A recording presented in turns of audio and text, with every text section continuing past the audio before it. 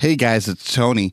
I'm here to talk to you about Awaken Conference. Now, Awaken is a young adult gathering in Charlotte, North Carolina from January 31st to February 2nd, 2020. And it's meant to help you recharge your spiritual life and connect with a community that you can grow your faith alongside. Now, this year's presenters include a killer lineup with Caleb Isley of Humans of Adventism, and of course, a friend of the podcast. He's been on a few episodes. Kim Cove, a licensed counselor, and Randy Ban, the creative producer at Nike World Headquarters. The keynotes will be brought by Ben Lundquist of the Rise and Lead podcast, a good friend of mine, and an amazing speaker. Trust me, guys, you will not want to miss out. And Absurdity will be there. So me and Becker, you get to see us if you come out. Would love to come and talk to you. We absolutely think that this is something you're going to want to come and see. Speaking of, if you enter the code Absurdity at awakennc.com, that's Absurdity, ABSURDITY, at awakennc.com, you're going to get a 10% discount. We'd love to see you there. This is absolutely something that we support, and we think that Awaken is a part of the growing church movement that we want to see moving forward. Once again, if you enter code Absurdity at awakennc.com, you'll get a 10% discount off the initial price. Love to see you guys there. So just before this episode plays, I want to let you know of something really cool that we finally started, which is Patreon-specific episodes. If you don't know about our Patreon, it's basically the way that you can subscribe to this podcast in a way that supports us financially. And we have different perks and reward levels for different amounts that you might choose to donate. We really appreciate any financial support that comes to us, and we're working on some very special things for our patrons. And what we released just a few weeks ago is the first of our Patreon-specific episodes, which means that only patrons have access to them. Our first one is on our personalities, and what I'm going to play for you now just before this episode starts is a short clip from that episode. If you want to know more about Patreon or look into supporting us that way, all of the money goes right back into this podcast and helping keep the lights on. But it's www.patreon.com/absurditypodcast. Thank you so much to our patrons, and thank you so much to you, our listeners, who make this show possible. No, I'm 100%. Yeah, I'm 100% with you. You know, for me, it's kind of the same thing, and because I'm quick-witted and I get it from my dad, I always have to actively resist the urge to make jokes. And so what happens with me is if I'm scared of getting serious, if I don't want to get serious, my first temptation is to start making jokes. So it's not just a coping mechanism, it's also a self-defense mechanism. Yeah. And I have to intentionally in conversation shut it off. I've had people call me out on it before. Like they know they've hit a soft spot if I make a joke about what they say. Or if I start laughing as a result of whatever they say or something. Like it's just the first thing that my mind does, and I have to constantly shut it off. It's hard. Like no joke, it's hard. And sometimes it's helpful. Sometimes it's definitely helpful. Sometimes it's not. I don't know, actually, Tony, if I told you about this. Maybe I thought I did, but maybe I didn't. Do you know that a couple years ago I had a testicular cancer scare? Did I tell you about that?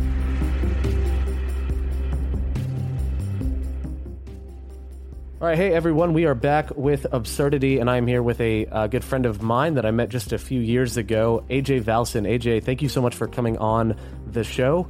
Why don't you tell our listeners just a little bit about yourself? Definitely, man. Thank you for having me. AJ Valcin here, born and raised in New York. Just a guy, just a pastor's kid who is also a musician, and by way of that, a creative. Currently doing a lot of entrepreneurial stuff in the works, solo music, music in collaboration with other people, just a lot of things that are taking shape right now. But I'm just a guy who really just enjoys good conversation, and that's why I kind of hopped up on this idea to chat it up with Ryan. We met at my alma mater, Union College, when he came and spoke, and never really lost touch after that. So brought up opportunities like this. Yeah. No, I am really glad I was able to meet you, and really glad we connected. And it's been kind of cool to see your journey as time has gone on. Really, really cool to see the content you're producing and the projects you're involved with. I know there's one specific one that you're involved with that I am excited to eventually be on myself. But why don't you tell us about the podcast that you host? All right. Yeah, the podcast that I am currently hosting, it's called Unpacked. I put out a new episode every Sunday except for this past Sunday. Probably double header it at some point. But it's Unpacked, it's hashtag Unpacked on social media, and just make sure you put a 2 after the A, because A2 is a brand identity of mine. Unpacked is basically a storytelling platform, just taking people who I know, people that I don't know as well, and just hearing out their stories. And it's going to take shape into something more specific as time goes on. But I figured, why not take the opportunity to learn more about people? And Unpacked is exclusively about the guest. So yeah, it's a storytelling platform. Awesome. And just so our listeners know, links to that will be in the episode, like the show notes. So they'll be able to click it and find it immediately and subscribe. And I've listened to a few of the episodes, really cool content and really cool stories being told there. So, and I'm always pumped at more podcasts being released, and more content being produced that is meaningful and that actually has some value. I think that's really cool. Right. So you're a PK. Mm-hmm. I'm a PK, but I'm not a pastor's kid. I'm a principal's kid. Mm-hmm. I was principal's kid of an Adventist high school. So my PK experience is much different and much more limited than your experience as a pastor's kid. And I think to some extent, every denomination deals with, pastors' kids. But why don't you share just kind of your experience growing up as a pastor's kid and the expectations put on you, what life was like, so that some people, I have some listeners that just are not even religious at all. So this would give them a good sneak peek into what that kind of looks like. Definitely. Have you had any pastor's kids you've interviewed in the past? Not specifically about being a pastor's kid. Okay, definitely. All right. So it's funny because I wasn't actually a pastor's kid up until right about the time that I started college, which is about like 2010, 2011. However, my father has always been in ministry from the jump. And it wasn't until about 2010, 11 that he made the career change to focus exclusively on ministry. And he is a hospital chaplain in addition to that. So he is like all in with the ministry. And then like my mom is a nurse and she's also Filipino. So like just like a bunch of stereotypes that are fulfilled there, and not necessarily in a bad way, but in a very traditional sense by Adventist standards. My experience with being a pastor's kid hasn't necessarily been bad, for a lack of a better term, but I will say that it is always about how much value you put on the other side of the fence. I've never really been really big on like involving myself with the thoughts and feelings of others, but I do know and I do understand the moral importance and the ethical importance of being a pastor's kid, because you are looked upon to a certain extent. And it's almost as if you can't sin as much or as, quote unquote, worse because you're a pastor's kid and that type of thing. And so when I was growing up, my dad was involved in church board at the same church school that I was in. And as I started getting into becoming myself and becoming a teenager and things like that, I think that's like where it really hit me the most. Once I went to college, to Union for 5 years, that's where I was really more focused on my identity or whatever. But it was still something where it's kind of like people of the same culture. When you walk into some area or you're having a conversation with somebody, you're like, oh, okay, like you're this type of person or you're from this background. They understand you. But as far as everybody else's outside perspective is concerned, it really just depends on how much weight you put into it. And I never put myself in a position to care as much, but I am empathetic to people who do care more because it is important. So, yeah, no, I can definitely understand that. It's interesting because I think being a pastor's kid, I think every kid is a reflection of their parents to some extent. But being a pastor's kid, that spotlight is a lot more intense. Yep. Because everything you do is a more direct reflection of your parents and a reflection on your parents. So there's a lot of pressure on you to perform and be and act a certain way, yep, and meet a certain standard. And you're like, I don't even know if I believe this. Exactly. And that's what college was for. College was for self-actualization, Maslow's hierarchy of needs. And it was so important for me to go through that college experience, not only so that I can come back home because I'm back with the family as I'm rebuilding in terms of figuring out where life is going to take me, but as far as, like just making sure that I knew what I was spending my weekends doing and my personal time doing as far as religion and my faith and spirituality go, because I can think of the times where my first 2 years in college, I was not on good terms with my parents, but my father especially. And I think part of that was because I was quote unquote having identity crisis. I share the same name as my father, which is why I go by AJ. So this was something that was the issue of identity was more compounded. Does that make sense? So yeah, absolutely.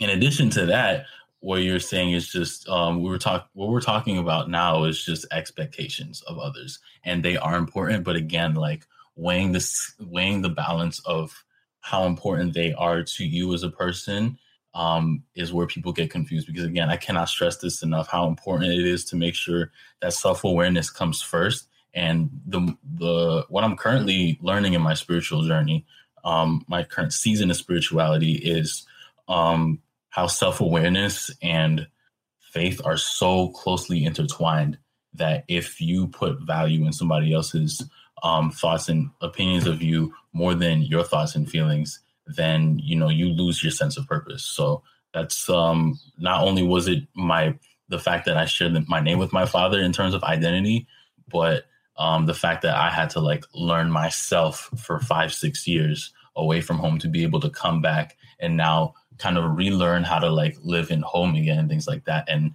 it's been a journey well living. But if I were to take a step back into time, I would definitely like just reinforce how important it is to not care so much about how people think as much as how you feel about yourself.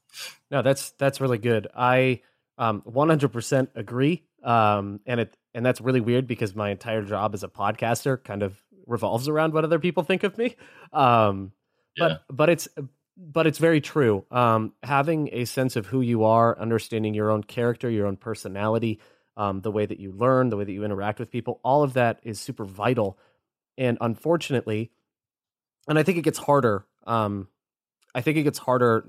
further into technology we get, because the further connected we are online, the more of our lives are lived out in the public sphere, and are exposed to constant judgments. Like me 20 years from now, people are going to be digging up old episodes from like a podcast or old sermons that I preach, and they're going to say, wow, he's done a total 180. He used to be this way, now he's this way. Why isn't he still that way? Or vice versa. And it's like, well, the difference is we're growing up in the public sphere. So all of our mistakes and successes, to some extent, are broadcast and are free game to the public. Now, granted, I think to some extent, if we're content creators or creating music, whatever the content is, it's our choice to have the mistakes and the embarrassing moments broadcast. I get that, but it is very hard, but incredibly vital to have a sense of who you are. And I think for you specifically, kind of as and we'll dive into this in a bit. Having a sense of who you are when it comes to culture is incredibly difficult within Adventism and within Western Christianity. And I don't mean that as a indictment against it. I don't mean that to say like, how dare you, and I hate the church or anything like that. I just say like a reality of our roots is still present today. And it's something that actually needs to, I think, be addressed. So I'm really glad that you approached me with this topic that we're going to discuss. But why don't you tell me kind of over the last 5 years or so, and as you've been in college and out of college, what your experience with the Adventist Church has been like, or with the church in general, just as an individual. So as I had mentioned earlier, I'm a musician. I play piano, and that's probably my largest involvement with the church by far. I still play for churches. Not only Adventist churches now, but it used to be exclusively Adventist churches. And My first year in, I felt like I stepped in my first year at Union thinking to myself, I want to get back into playing music.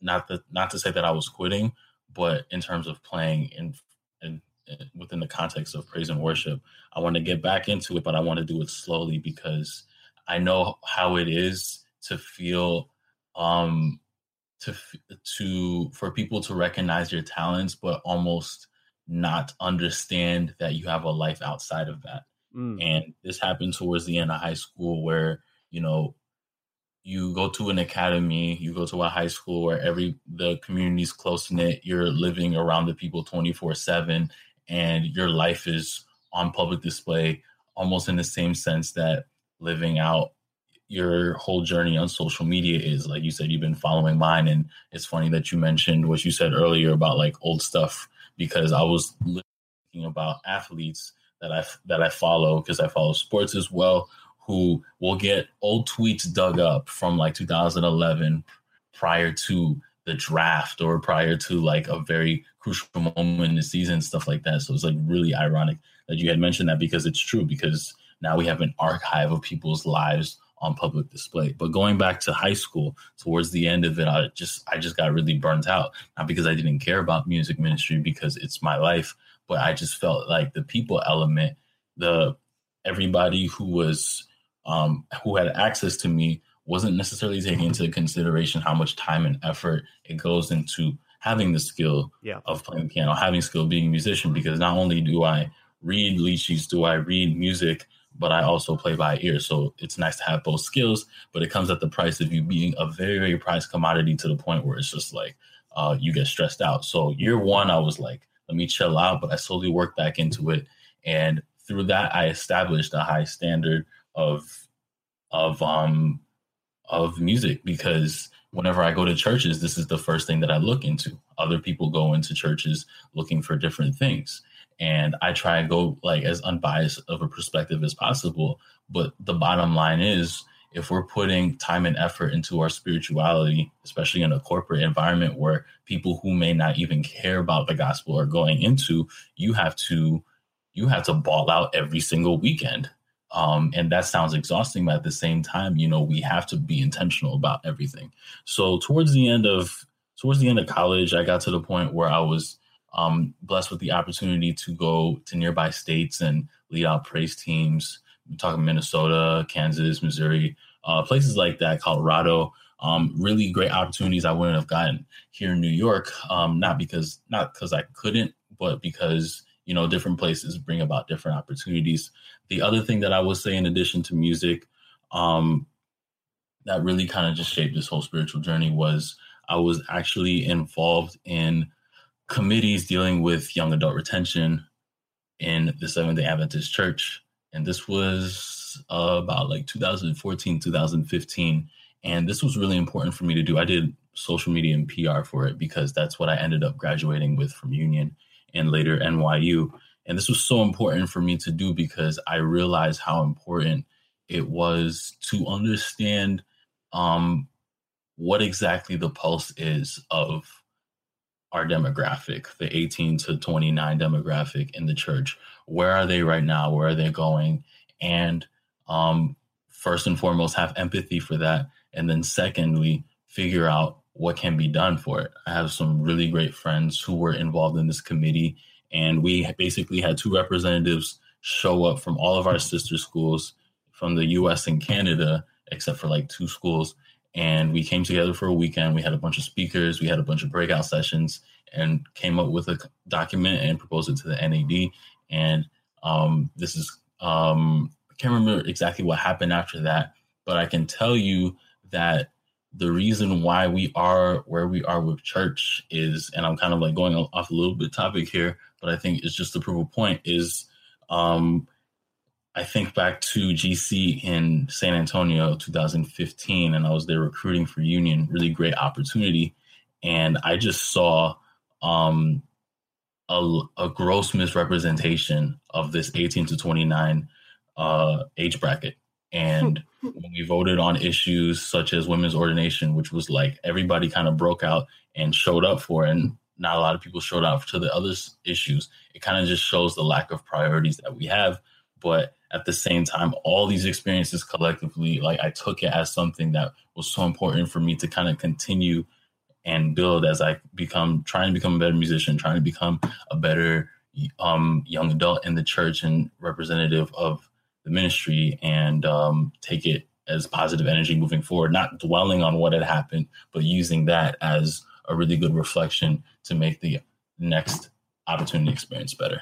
Yeah, no, I definitely understand that. I agree with that. I don't think a lot of people showed out to, and I'm guilty of that too. I think 2014 and 15 were really the years that I started to really take my involvement with Adventism seriously, if that makes sense. Like, I really wanted to know what was going on in the world. I really wanted to know what was happening and stay connected. And women's ordination was the hot button issue that year. So that was the one I connected with.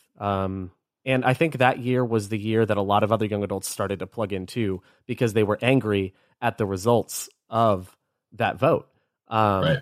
So it is interesting how grossly misrepresented we were, and how in the people that did represent us, so to speak, they spoke in a very holistic way, as if like the way that they spoke sounded as if all the young adults had gotten together and voted for them to represent us. When, like, no, that's never what happened. Yeah, it's not true. You heard things like, I speak for most young adults when I say this, or I speak, and I'm like, no, no, you don't. It's not true. Yeah, that's just not true. Even and I'm not saying they shouldn't have been there. I'm just saying the rhetoric and the way that it was presented was misleading. It gave a false representation of what was going on. Yep. And I think what happened there, I brought this up actually just like 3 episodes ago. And this will be our segue into our conversation.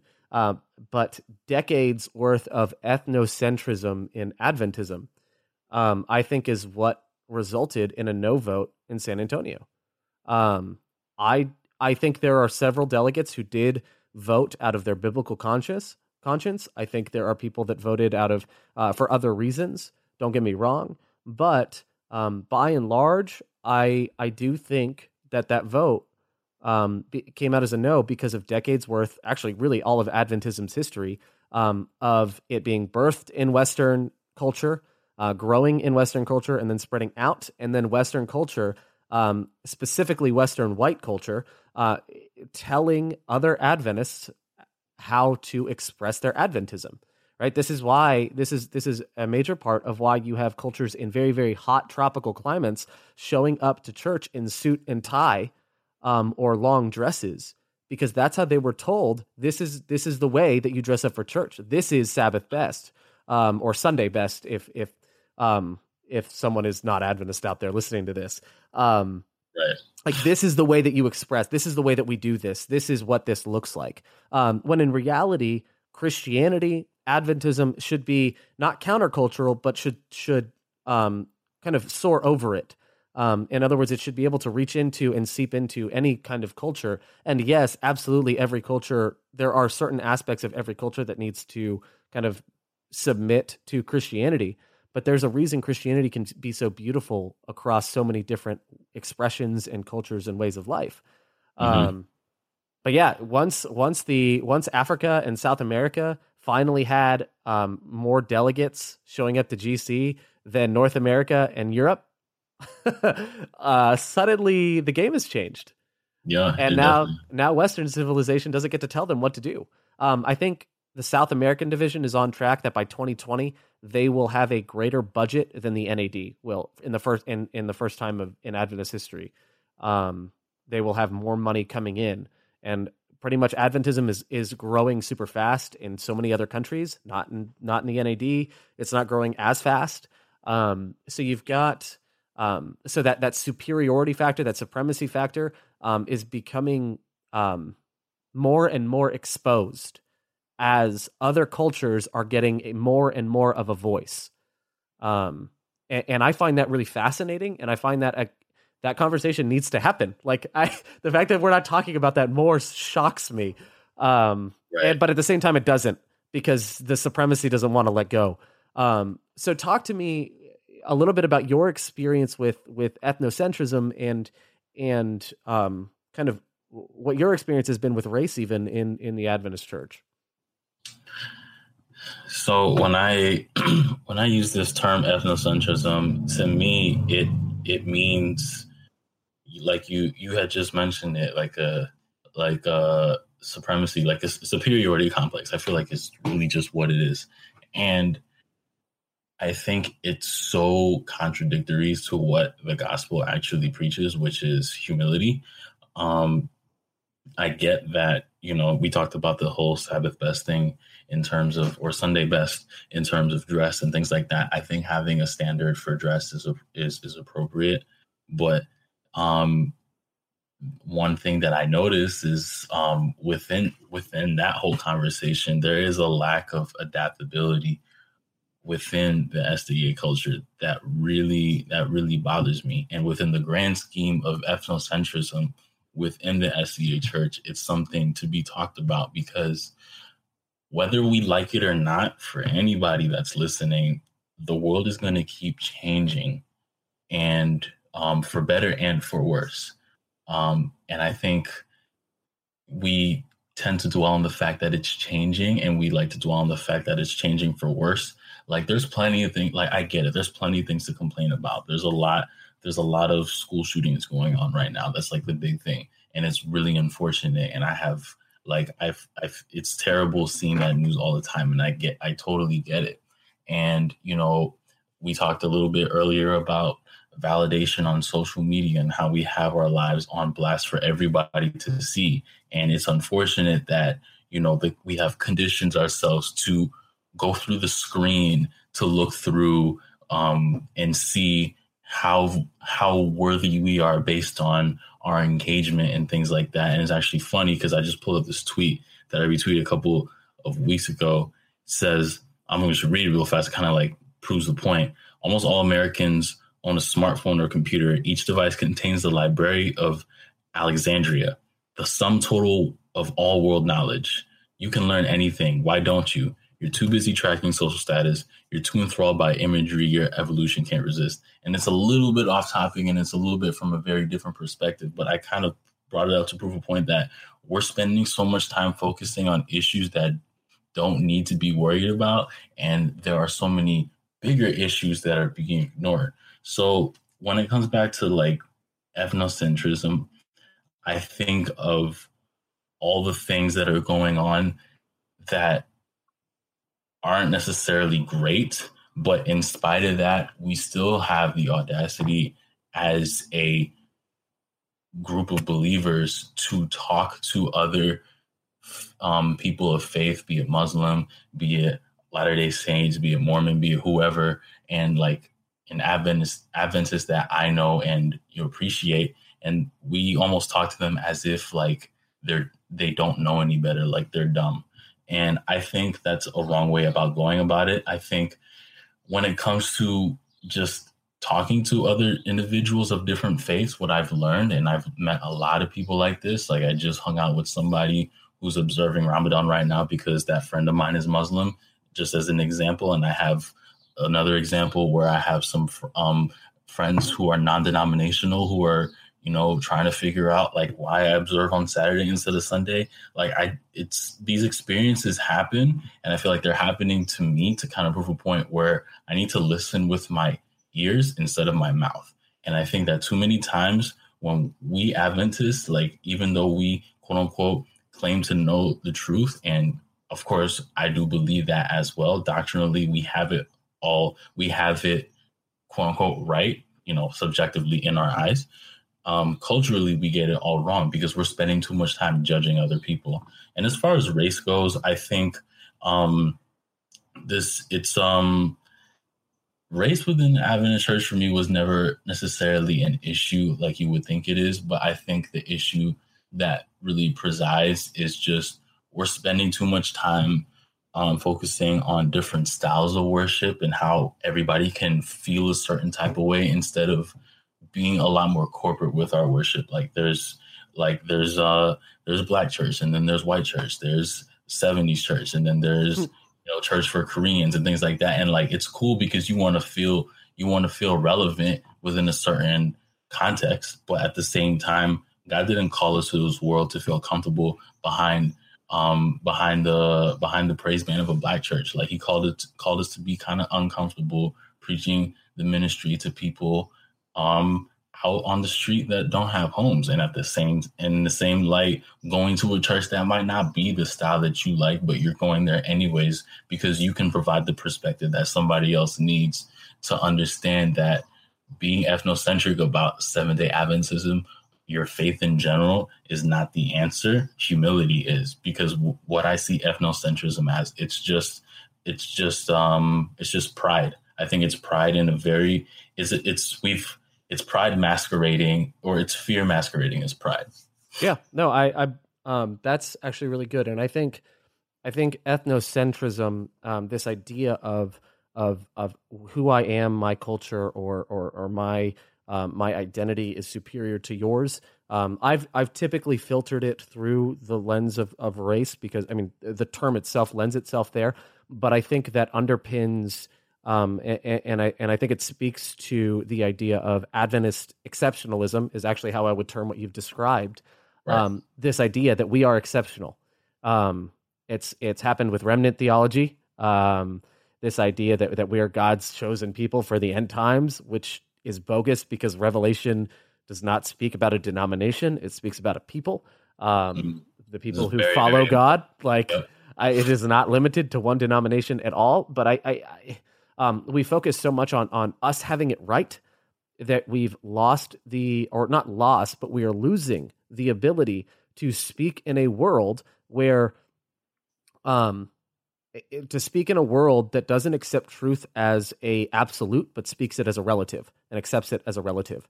And it's not that suddenly Adventist truth is relative. It's that you must be willing to communicate in humility.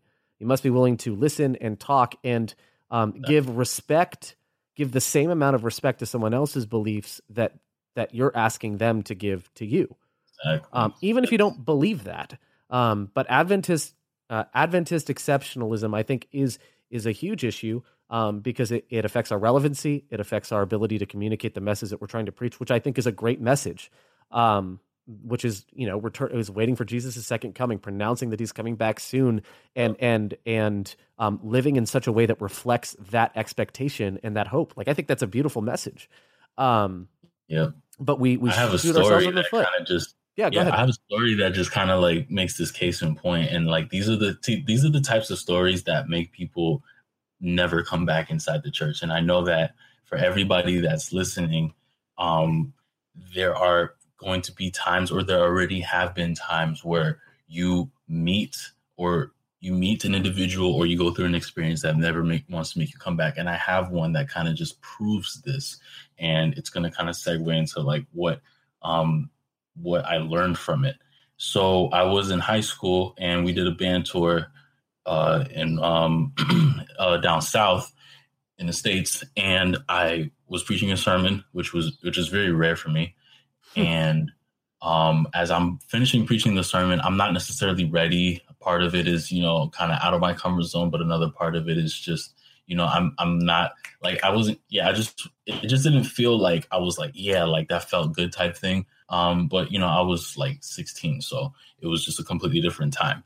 Anyways, so as I got finished, it wasn't the best. Again, it wasn't the best sermon, but I really tried to put my best foot forward. And as I finished this sermon, an older gentleman literally stood up. He's not my race. He literally stood up and dissected what was, quote unquote, wrong with my sermon over the next 20 to 30 seconds. And I kind of just like stood there and blinked, and I looked at my supervisor, and my supervisor just kind of looked at me, and he was just like, just play cool, whatever. And I just like sat down, and it was funny because like when we got back on the bus and we were heading back, the same supervisor kind of just like gave me, quote unquote, daps for just, kind of holding my composure and not like doing anything, that type of thing. But like the whole experience was just super bizarre. And every now and then I'll remember stuff like that. And these are the experiences that unfortunately push people away. But I learned to not look at it and put it past the individual. Like, I actually don't feel any type of way for that particular individual, because I know where that comes from. I know that it comes from pride or fear masquerading as pride. And I think I sent you this link a couple of weeks ago. It's a sermon series called Church Sucks, out of Transformation Church based in Oklahoma. And it's a really good sermon series. Were you able to listen to it, yes or no? I have not been able to listen to it quite yet. Okay. So I finally got through it this past weekend, and it's a 3-part sermon series. You can look it up. If you look up Church Sucks on YouTube, for anybody who's listening, you're bound to find it pretty quickly. And I love it because, keep in mind, this is not an Adventist church. This is a non-denominational church based in Tulsa, Oklahoma. Really great pastor. I think his name is Pastor Mike. Really just breaks it down to just a human issue. And he talks about all the steps that happen in order for an individual to, meet and experience God. But one of the things that he says in, I think part 2 or part 3 of the sermon series, he says that you don't see God first, you see the person first. It's the person, and then the church, and then so on and so forth until Jesus. And then Jesus is the one that is the one that can communicate with God, that type of thing. And so people who don't experience, who don't live a life of active faith, they go and meet individuals who profess this faith. And if they present it in such a way, or if they have experiences similar to mine, God forbid worse, it pushes them away for pretty much ever. And it kind of brings me to the first part of the sermon series, where Pastor Mike talks about what he calls reverse church.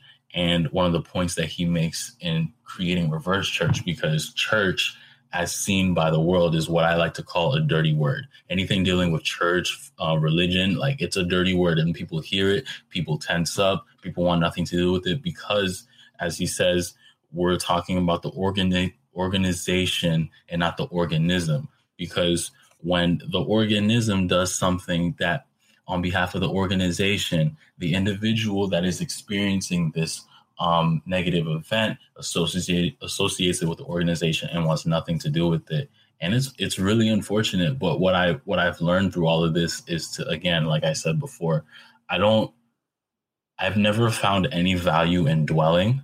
I think that as whether you're listening and you're a person of faith or not, as just a general rule of humanity, or a general idea for humanity rather, dwelling accomplishes nothing but more dwelling, and it puts you into this negative feedback loop, and it just doesn't put you in the position to push forward and see, how can I get over this, and how can I improve my quality of life.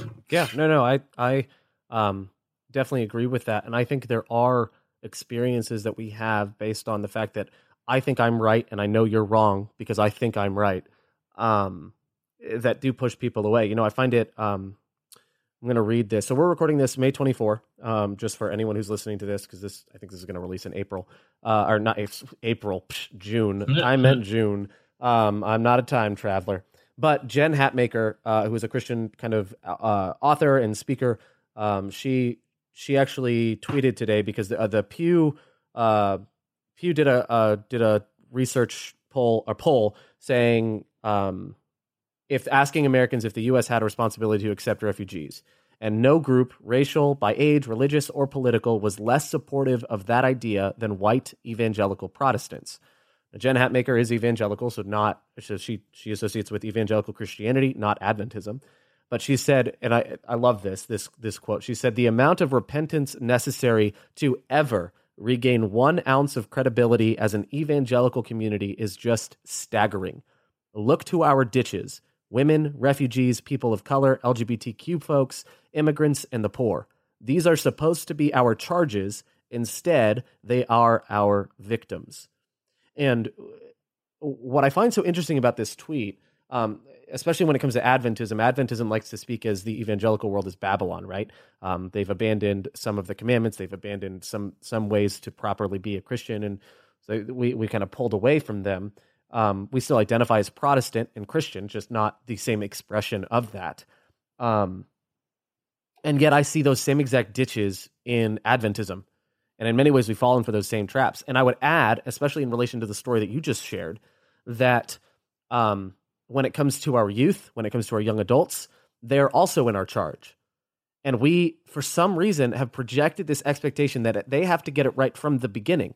There's no room for failure. When in reality, every single one of us is still growing and figuring this out. Like, I've never once on this podcast claimed to like be the master of knowledge on any, or the expert in knowledge on any subject. Yet I guarantee you there's someone who wants to write in saying like, how dare you speak on this or whatever. I even had a teenager speak in one of my churches. He'd just become a Christian a year ago. He preached. He'd never known how to preach a sermon. I let him do it on his own. So kind of sink or swim thing. I was still present and defended him, but he preached using some Greek philosophy and things like that. And one of my members freaked out about it. And I'm like, why? Your faith is fine. Like him speaking and you speaking was more important for your faith and your development as a disciple than it was for the people sitting down. I would argue that any youth or young adult that is preaching that hasn't really found the fullness of their identity in Christ, fully found their calling in or embraced their calling as a follower of Jesus, like their involvement in ministry is more important to faith than your listening to it.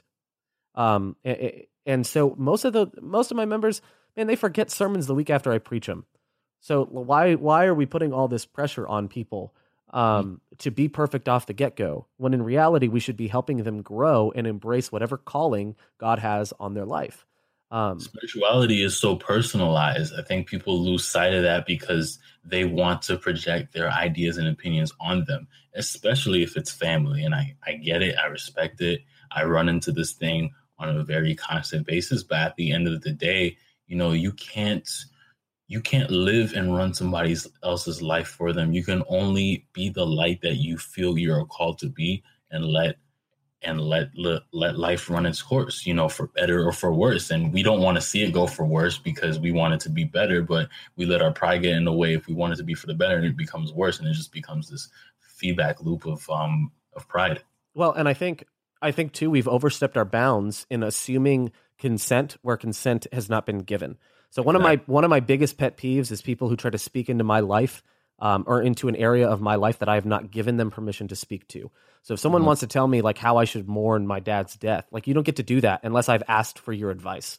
Like, no one gets to speak into that part of my life, right? So when it comes to church, however, we've somehow assumed that because we're all a part of Christianity or we're all a part of Adventism, suddenly now that means that I'm accountable to every Christian out there or every Adventist out there, and they all have equal right to speak into my life. But that's not true. Now, yes, I am Adventist, and I do have some accountability to the greater church at large. But that only goes so far as, on an interpersonal level, who I have given permission to speak into my life. And if I have not given you permission to speak into my life, then for you to come and approach me and tell me I'm doing something wrong when I don't know you, I don't know the way you communicate, I don't know, I could take what you're saying and you could be saying it with the most well-intentioned words and tone and body language possible, and I could still hear it the wrong way because there's no relationship there. And permission and consent is always given in the context of a relationship, not simply belonging to the same group. So I think it's pride, and I think we've overstepped our bounds in regards to relational consent. I think those two things have been huge in our idea that we are better, or we have the right to speak over someone else. I've been involved with a non-denominational church for a while. I've been volunteering there, doing music and some other different things. And, it's kind of proven to me what I already know, and that the issues that exist within also exist outside. And it just really comes to human issue. I mean, I've been rocking with them for a few months, and I like what they do in some aspects, and in other aspects, I'm not crazy about, but this is every situation, right? So I take that and I look and I see, like, even though these people might not observe the same times that I do, they might not have the same diet as I have, they're still people. Yeah. And I treat them as such. And I still show face because I see the value and importance in that. And it's actually led to conversations about, tell me more about why you do this in a certain way.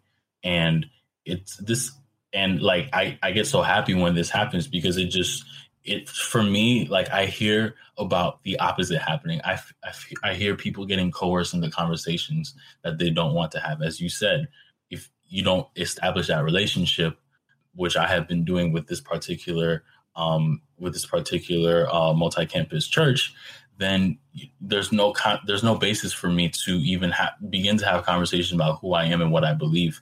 And it really just took a lot of me setting my pride aside. I went there with the intention of doing something in particular and doing it within a specific timeline, and I was told to wait. And at first I was like, okay, I don't really want to wait to be able to, play with you guys, because that's what I wanted to do. I want to get involved musically. And but they told me to wait, and they told me to integrate. And so that's what I did. And it's really paid off, because I just see myself connecting with people on a human level, and it's not something that I'm doing seemingly out of obligation. And when I take time to step back, it's almost as if I'm not showing these people attention, because they're humans and people too. And we all need that love and appreciation. Like I mentioned earlier, I have some Muslim friends who feel the same way about what's going on in the world. Especially like on the political landscape within America, what's going on right now, they feel that just as strongly as I do. So I should not talk to them because they believe they have different beliefs, and speak down on them for it, because they feel pain in the same way that I do as humans, not necessarily like person to person, but they feel pain in the same way I do. They feel joy in the same way as I do. And if we were able to take that and love like Jesus did, Jesus had tax collectors as his disciples. Jesus hung out with prostitutes. You know what I'm saying? Like, and Jesus hung out with somebody who eventually got him killed. I always remind people of that, because I think people forget about that. I think people only remember about these particular details when they want to recall a specific story. But I don't think people understand the weight of having people in your circle who aren't quote unquote good people, but it just shows the humanity that we live in this world, and the same types of shady people that happened that exist 2,000 years ago are still here today. And guess what? We still have to love them as people do. Yeah, no, I definitely agree. And I really appreciate your perspective here too, and kind of the thoughts you've shared, because you've had a different experience than I have had, period, like just across the board. And so I find this idea of exceptionalism interesting, because I think it's infiltrated every aspect of culture. Every culture tends to, and I get this, it is naturally human to, every culture thinks within its own kind of vacuum. It's really hard to think from the perspective of a culture that you do not identify with or belong to, or even have never interacted with. Like, I get that. But so we've got this problem. How do you think we fix it?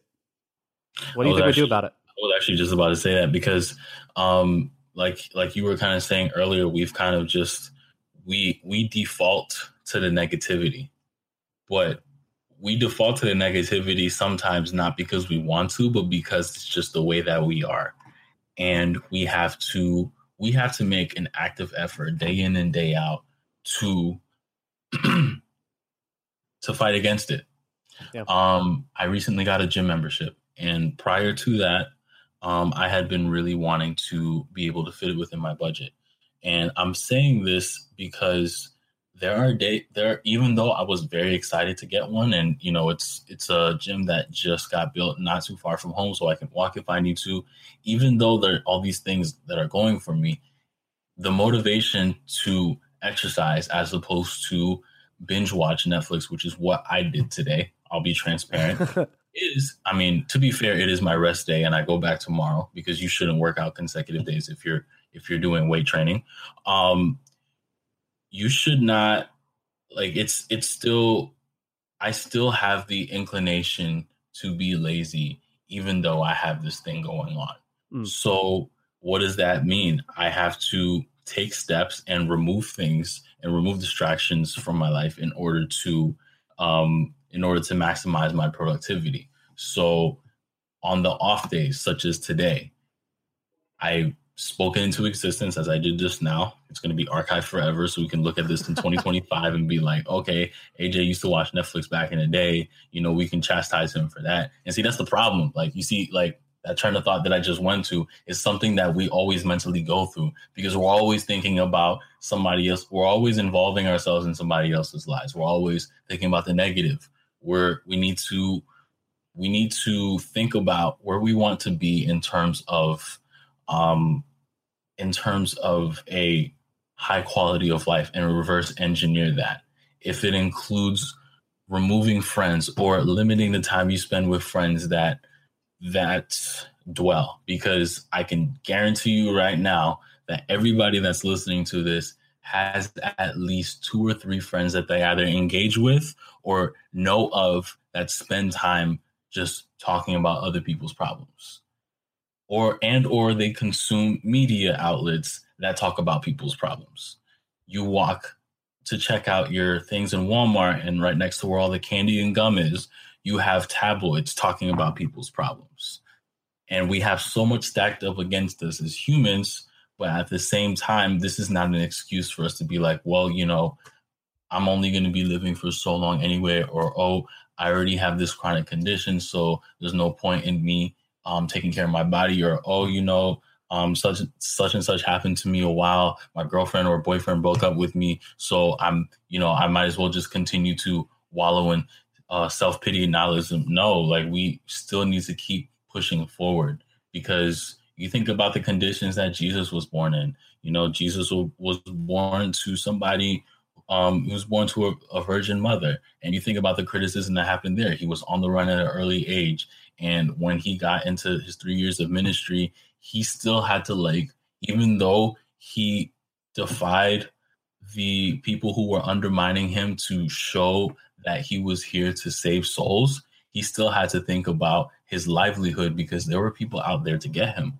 And in spite of all of that, he did not for a second say, oh, well, I'm just gonna kind of throw this out. God, I tried, but I think I'm gonna go back up to heaven. I'm kind of done with these people. No, he literally said, let this thing pass from me, not as I will, but as you will. We have to recognize that, even if you're struggling with believing that there's a higher power, it should not be hard for you to struggle with the fact that there are negative forces in your life trying to choke out the positivity that remains. And we have to go about it every day and do it. And here's my punchline for this whole thing. I'm a big picture guy. And especially when you are trying to do entrepreneurial things, it's very easy to get caught up in what's going to happen as opposed to what's happening right now. And you got to put everything in its proper box. At the end of the day, today is today. This moment is this moment. I'm on absurdity right now, and I'm thinking about what's going to happen before I go to sleep and how I can prepare for tomorrow today. If tomorrow comes, if today is my last day, I have to be comfortable in the fact knowing that I put forth my best effort. And if I'm not comfortable in the fact that I put forth my best effort, I need to reconcile with that and stop avoiding it and just focus on the present. I think we spend so much time worrying about the future, and we worry so much about the negativity and what could go wrong as opposed to the present and what could go right. We grow up wanting to learn how to drive, wanting to get married, wanting to have kids, wanting to retire. We're wanting to do something that's happened tomorrow instead of being content with what's happening today. And I think getting down to that issue for anybody who's listening, finding that unlock is going to be so crucial. But it has to come on your terms and your terms alone. It's not going to happen overnight, but that process is going to happen over time, and you're going to have to be honest with yourself. Yeah, I'm with you. And it's funny though, because my kind of solution to this too is a little bit different. In that, so you've talked about identifying the negatives in your life and making sure that you're surrounding yourself with kind of positive forces in your life, friendships, relationships, whatever. My thing is then, and you've got to balance between what you said and what I'm about to say, which is look for the good in everyone. This doesn't mean keep someone in your life who is toxic and leeching from you or hurting you or causing or not helping you become the best person that you were called to be. But it means that when you're talking with someone that you don't agree with, when you talk with someone who, when you're coming in with different ideologies, whether it's political, religious, social, cultural, whatever, coming in with looking for the good in someone. I think one of the things we do, Facebook has taught us to do this too, is whenever we're in a discussion with someone, we always try to pick out the one line that we know we can attack, and it's like the rest of their comment doesn't exist. This happens to me all the time. I'll be in a discussion, I'll say something, and someone will focus on one tiny line, and it's like the rest of my comment doesn't exist, and that's all I said. And one of the things that changed online discussions for me totally was me doing exactly the opposite, and looking for the good in someone's argument, even if it was someone I disagreed with, and acknowledging and appreciating and respecting their positive contribution to the conversation. I think if we looked for the good in other people, and I think it's Philippians that says, I think it's Philippians 2 that says count one another as better than yourselves, or count one another as more than yourselves. I think that's huge. And it's the exact opposite. It is humility. It's laying your pride aside and saying, look, I'm coming into this conversation asking, how can I serve you and be there for you and help you grow with who you are trying to be or who you're called to be. And that's different, and it's intentional. So when that guy heard you preach and he disagreed with you, instead of saying, okay, how do I need to go in and fix this?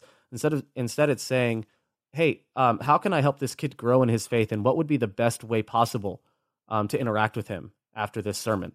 Even if it was full of a million heresies, no one in that church decided that day that they weren't going to be a Christian anymore or believe anymore because of your sermon.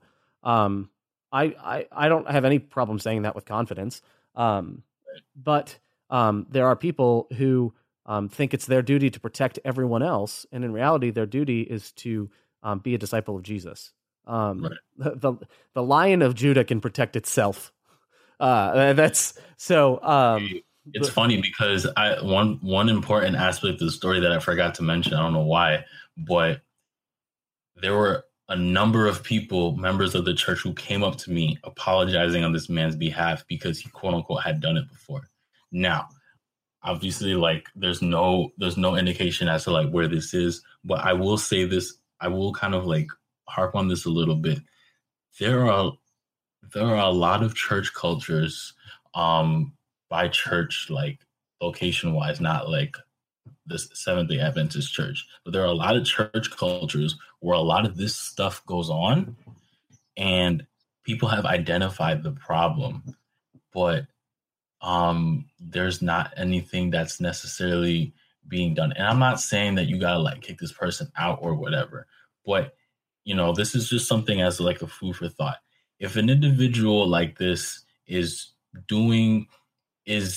interrupting people mid-sermon and saying his perspective on there, like as he so wishes, and people are just sitting there accepting it, it's kind of telling about a lot of the problems that we want to fix, but we're not taking initiative to fix. Now, this is, this might go into something completely different, but I think it's really just important to what I had said earlier, kind of referencing what I had said earlier. There are sometimes some individuals within your culture that they need to like really speak to the problems that they're bringing to the table, as opposed to like the light that they could be. And, it was just really interesting having, like, I can't even begin to count how many people, like, I'm trying to eat my potluck and people are coming up to me and be like, I'm so sorry. And I'm like, in my mind, I'm just trying to like leave because I wasn't necessarily traumatized. It was just weird. Yeah, absolutely. But in hindsight, I'm just like, so much of this happens, but we sit on our hands and we want the problems to go away passively, but we don't actively take an effort in fixing them. Yeah. I do think being intentional about kind of who you surround yourself with. I think being intentional about lifting other people up, and setting your pride aside. I think those are two great ways to tackle exceptionalism, to tackle ethnocentrism. I think those are huge. And I do think a willingness to admit that when you're wrong, and to talk about and confront. I think the phrase that it comes even before us is take your lumps. It's when you kind of get in trouble or you say something wrong and you just got to face the music, take the consequences and accept them. That when we've gotten something wrong, we need to just say, hey, yeah, we were wrong. And these are the steps we're going to take to fix this and make it right.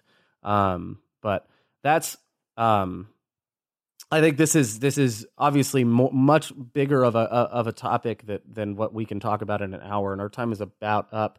But AJ, thank you so much for coming on, man. Do you have any final thoughts, anything you want to leave listeners with before we kind of take off?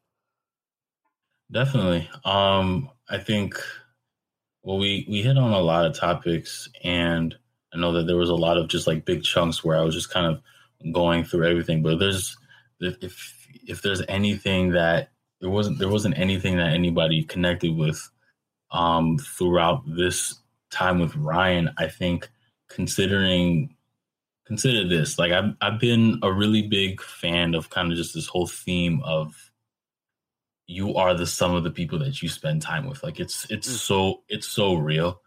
And I think part of the reason why people are in situations that they're in, for better and for worse, whether you're succeeding in life or whether you're like really struggling, is really because of who you spend time with. I don't think that everything can be done alone with like very minimal people involved in your life. I do believe that you get through teenage years, you get through adolescence, you get through the 30s and the 40s and the 50s based on who you spend time with, and you don't make it based on who you spend time with. And so I think a charge in a sense for those who are listening is to like take time to inventory who you're spending time with. And I'm not suggesting cutting anybody off, but maybe it might be the time to, but if anything, limiting the amount of time that you spent with people who you know for a fact, if you're honest with yourself, are hurting you. Over the holiday, I had spent time on family vacation, and prior to that, I probably had like the worst December I had ever had.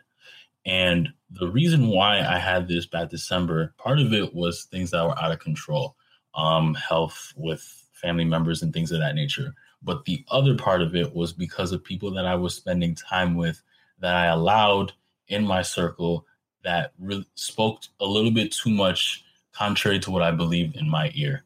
And I think that some of the things, again, are out of your control in life. The bad situations can happen to good people, unfortunately. But I think there's a lot of self-sabotage that goes on with humanity. And I'm guilty of that as well. And I'm definitely far removed from the self-sabotage that I had from December, much less from a year ago, because that's about the time that I moved back. But I'm really just encouraging everybody. This might be the moment that you really just take the time to think to yourself, what can I do to improve the quality of life around me? I think it starts with the people that you spend time with, or the people that you don't spend time with, because you're not hanging out with anybody that's really pushing you forward. And it's really a testament to why I'm on this podcast anyways, because it was one night. I don't remember how it necessarily happened, but I had some mutual friends with Ryan and we got to talking. And next thing you know, we're at a chicken fingers joint and we're just getting to know each other. And here we are. And I think, Ryan had mentioned how he had followed my journey over these years. I have as well. And even though we've only seen each other on that particular day a couple of years ago, keeping quality people around, even though you might not see them all the time, is so important. And in contrast to what happened to me this past December, it's the difference maker. And it truly is the difference maker for anything that goes on in your life to improving quality. So think about the people that you're spending time with, for better or for worse, and make a commitment to act on it. Yeah.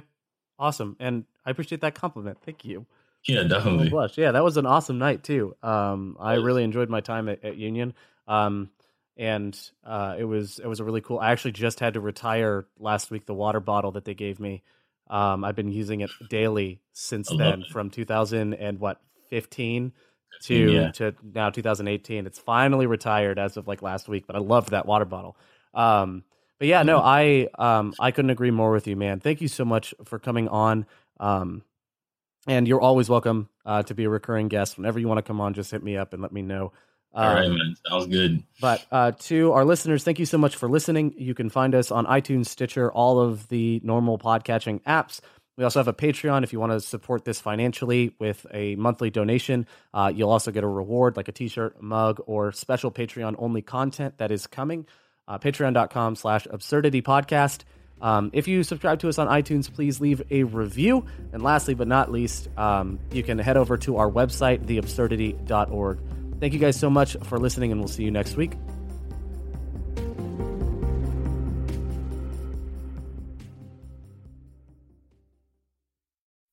Today's episode of Absurdity is sponsored by The Haystack. The Haystack is a voice for young adults in the Seventh-day Adventist Church that produces articles, music reviews, videos, and more.